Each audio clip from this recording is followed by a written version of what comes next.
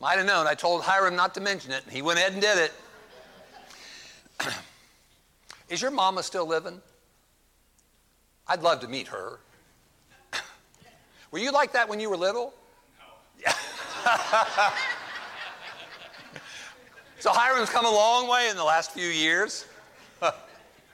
Turn in your Bibles to Acts chapter 16, please. And I have good news for you. I'm not going to lecture you. We're going to think out loud together this morning.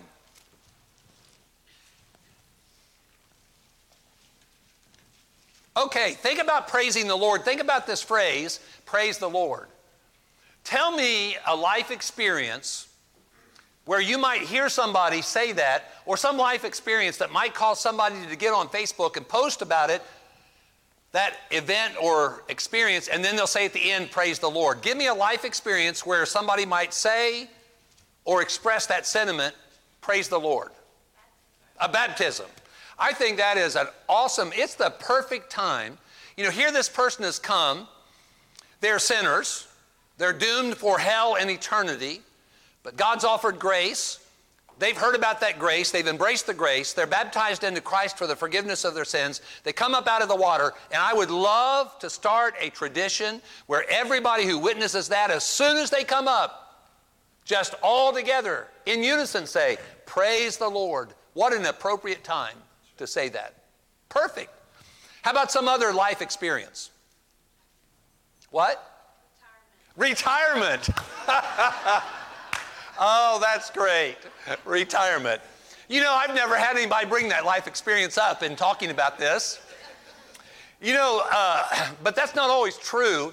A good friend of mine worked for Roadway, the trucking company, for many years out of Akron, Ohio. And one Sunday evening after our worship service, Wanda came to me, and Wanda said, Dean, Howard is fixing to retire. She said, he is going to be under my feet all the time. This is not going to be good. I said, Wanda, calm down. I said, when he retires, I'll keep him busy with church work 3 days a week. She looked at me and she said, I want 5 days a week. Yeah, retirement, you spend all those years investing in that job, that occupation, and then you're able to retire and have more free time, or at least you think. The reason why I'm not retired, even though I'm 69 years old, is I keep hearing guys telling me that they're more busy after they retire than when they were working, so I ain't going to retire. I don't want to get no more busy than I already am. Okay, baptism, retirement, give me another one. Yes, sir. Okay. When he's harvesting the hay and the dark cloud goes around, praise the Lord. Good one. How about another one?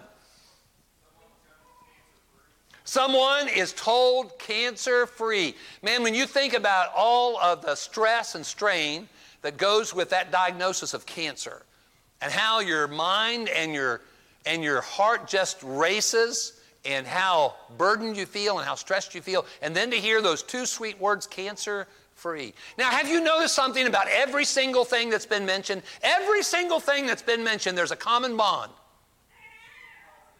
They're all positive. Is life all positive? It's not, is it? Sometimes we experience things in our life, awful things in our life. They can be undeserved things in our life. They can come out of nowhere. We can't have ever imagined in our life that we would have experienced it, but it happens. There are awful things that happen.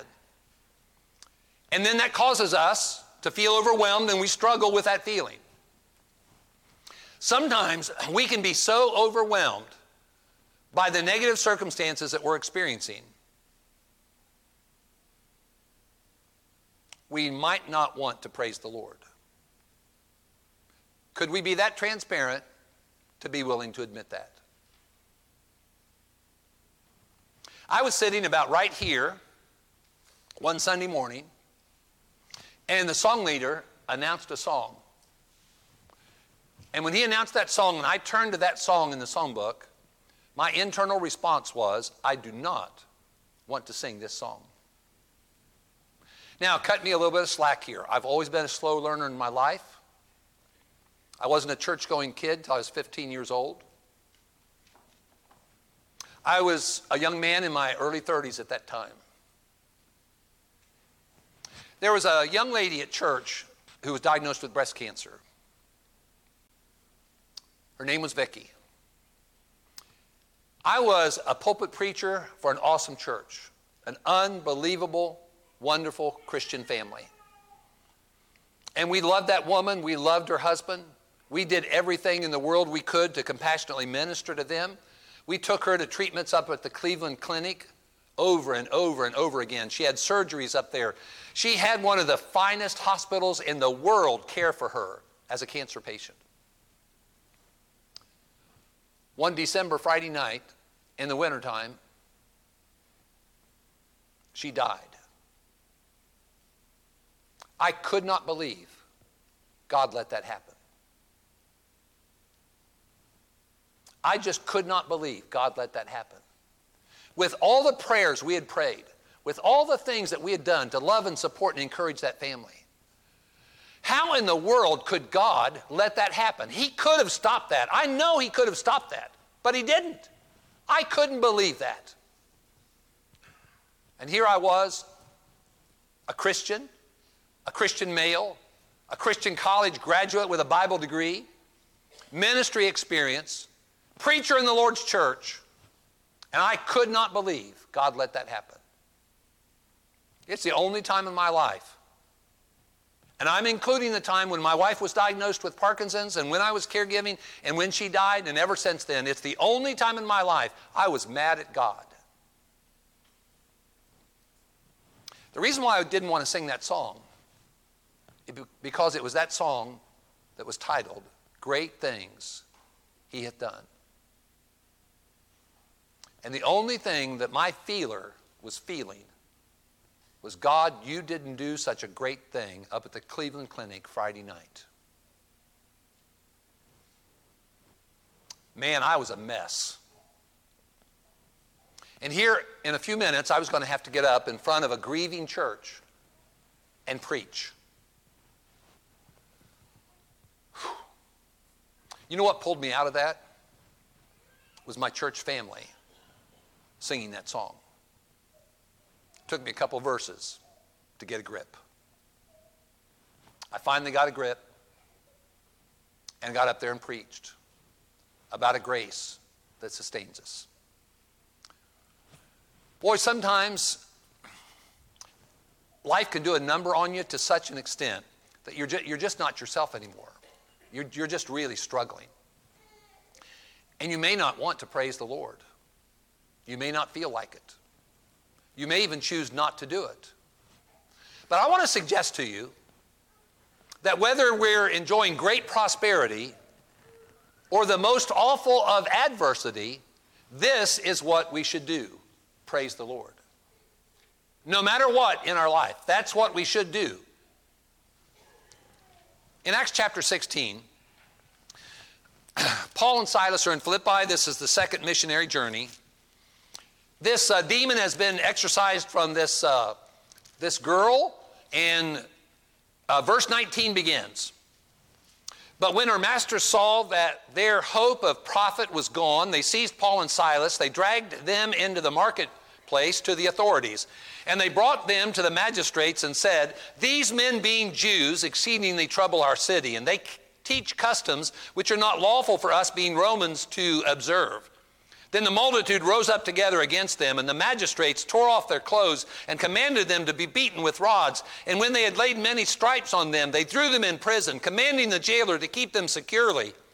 Having received such a charge, he put them into the inner prison and fastened their feet in the stocks. But at midnight, Paul and Silas were praying and singing hymns to God. Whoa. Now I'm going to take you back to English class. Some of you slept through it, but I'm hoping a few of you didn't. Okay, you remember verbs? You know, we typically think about action words, when we think about verbs. So beginning at verse 19, and we're going to think out loud here together, we're going to look at every verb that has something to do with what Paul and Silas experienced. Okay, verse 19, what's the first verb that says something about what they experienced? Seized. They seized Paul and Silas. What's the next verb? Dragged. Okay, now if you're seized and dragged, what does that indicate? You're in trouble. Yeah. You're not in control anymore. It's like my mama, who was the mama of 4 boys. I'm the second of 4 boys. Even though we weren't a church-going family, for some reason, Saturday night, we had to get a bath. You know, sometimes you got to get the little boy, and you got to seize him and drag him to the bathtub on Saturday night. That means mama's in control. He doesn't have the freedom that he'd like to have. So they're seized and they're dragged into the agora, into the marketplace, brought before the authorities. Drop down to verse 22. Give me another verb or verbal phrase. Rose up. Who rose up? The multitude. Now, you know, I love these videos that I see on Facebook sometimes, where there is some injustice occurring, and individuals or small groups rise up with a deep sense of justice, and they are bound and determined to stop what is happening. Is that the rising up here we're talking about? What kind of rising up was this? Against, not for, not to stop. They rise up against. Now, who is it that rises up against? This is worthy of note. Who's doing this? How big is a multitude or a crowd? It says the multitude rose up together against them. How big is a multitude? A bunch, okay? It's more than one. Now here's Paul and Silas there too. A multitude rise up against them. How about another verb or verbal phrase in verse 22? Tore. What was torn? Clothes, okay? So now we're getting violent. Their clothes are torn. Now how about at the end of verse 22, how about another verb? Beaten. Beaten. Has anybody here ever gotten a whooping? Okay, I see some gray hair and a few bald heads. So I figured I'd probably be pretty safe in thinking that there's a few people sitting in this room who've gotten a whooping. The last whooping I ever got, it was epic. It's the only one I remember.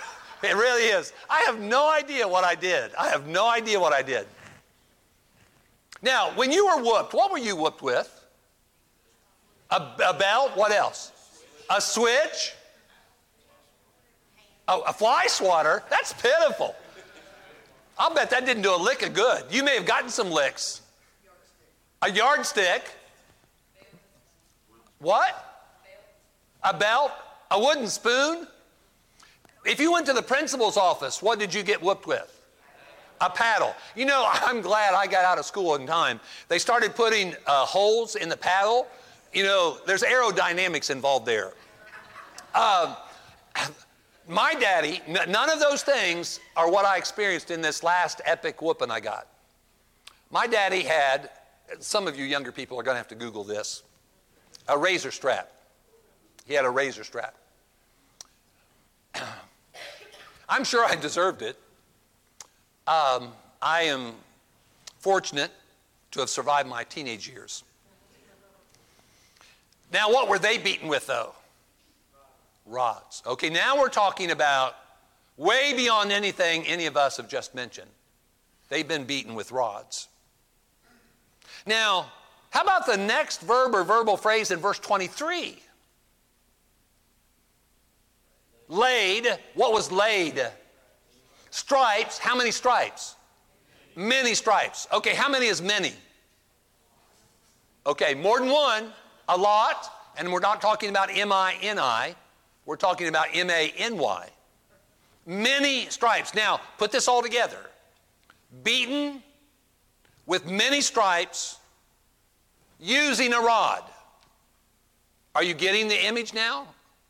Are you beginning to appreciate what you read in 1 Thessalonians 2:2. He says, in Philippi, spitefully treated. Oh yeah, this comes in the category of spitefully treated. 2 Corinthians 11:25 talks about how that he'd been beaten with rods. This is one of those occasions. Okay, what about the next verb or verbal phrase in verse 23? Through, where were they thrown? Into prison. Thrown into prison. Now, what about the next verb at the end of verse 23? Keep. Okay, they were kept securely. You know, in our culture, we have levels of security in regard to our prisons. You know, levels of security. This was an inner prison because they're wanting to be kept securely. Now, how about the verb in verse 24 in regard to their feet?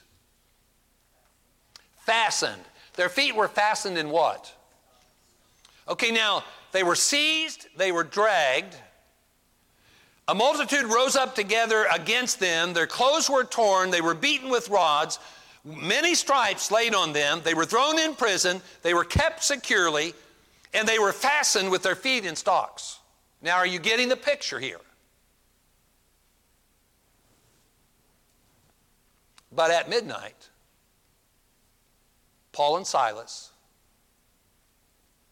were praying and singing hymns to God.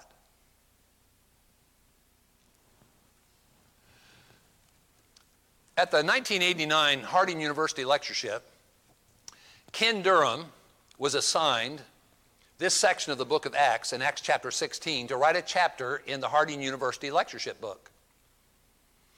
In his writing about this particular event in Acts chapter 16, here's what Brother Ken Durham wrote. Maybe they were trembling in their stocks, scared, hurt, exhausted. And all they know to do in a moment like this is to affirm the only truth they can. God. This is faith. Faith at its toughest. Faith at its purest. After all, the most honest, unvarnished songs of praise are probably not sung in an air-conditioned church building in Bowling Green, Kentucky. But those songs that are sung in dark places through trembling lips at midnight. I did tweak the quote just a little bit.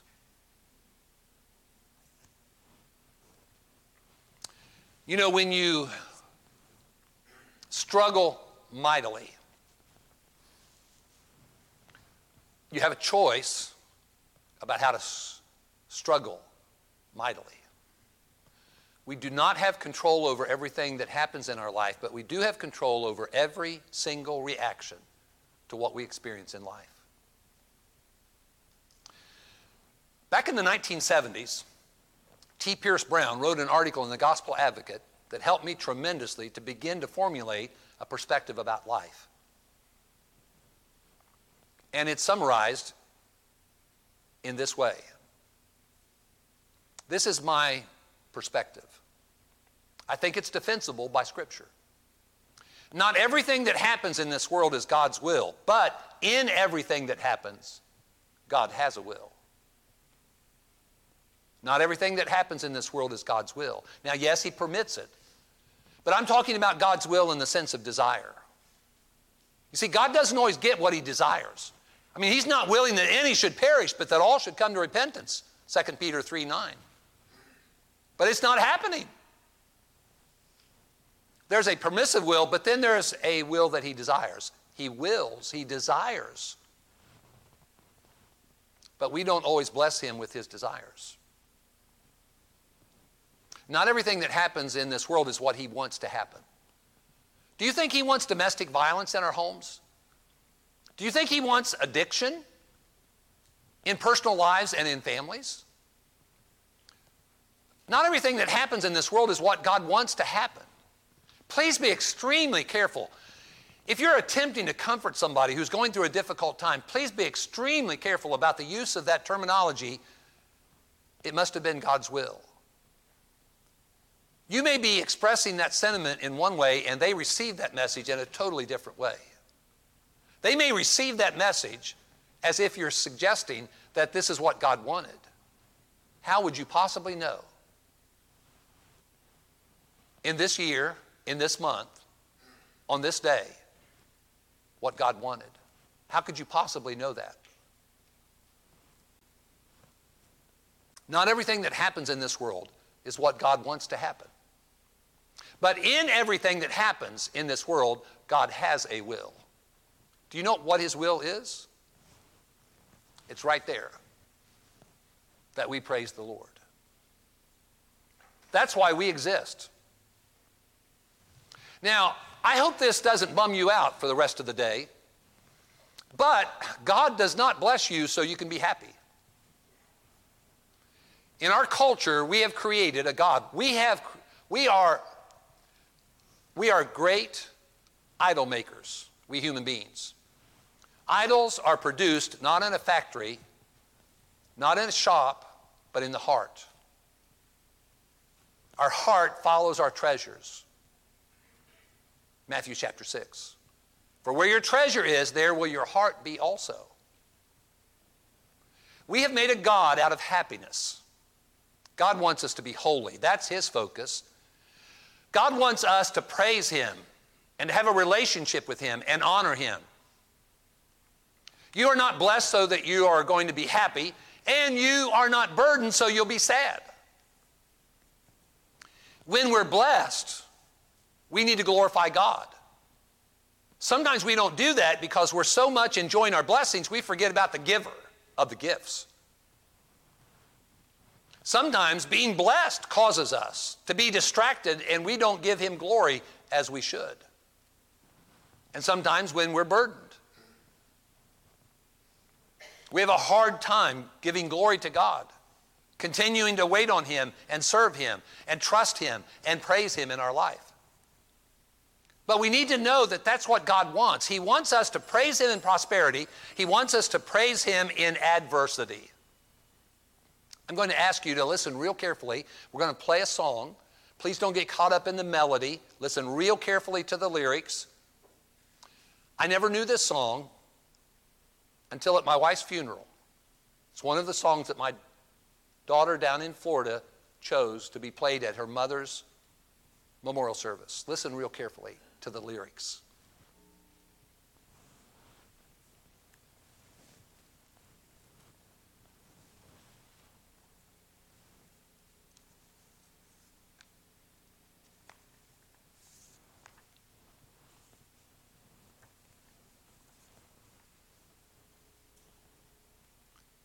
Let me just read the lyrics. Blessed be your name in the land that is plentiful, where the streams of abundance flow. Blessed be your name. Blessed be your name when I'm found in the desert place, though I walk through the wilderness. Blessed be your name. Every blessing you pour out, I'll turn back to praise. When the darkness closes in, Lord, still I will say, blessed be the name of the Lord. Blessed be your name. Blessed be the name of the Lord. Blessed be your glorious name. Blessed be your name when the sun's shining down on me and the world's all that it should be. Blessed be your name. Blessed be your name on the road marked with suffering, though the pain is in the suffering. Blessed be your name. What's the point of the lyrics of that song? Blessing the Lord when? Always. All the time. Brother Bruce McClarty wrote a book called Journeys of Faith. It's like a devotional commentary on the book of John. And in that book, he makes this observation, and I want to share it with you. All of us face something that could cause us to believe that God has turned his back on us and that we could not possibly be used for the glory of God. Some say, but I'm divorced. I struggle in my marriage. I have problems with my children.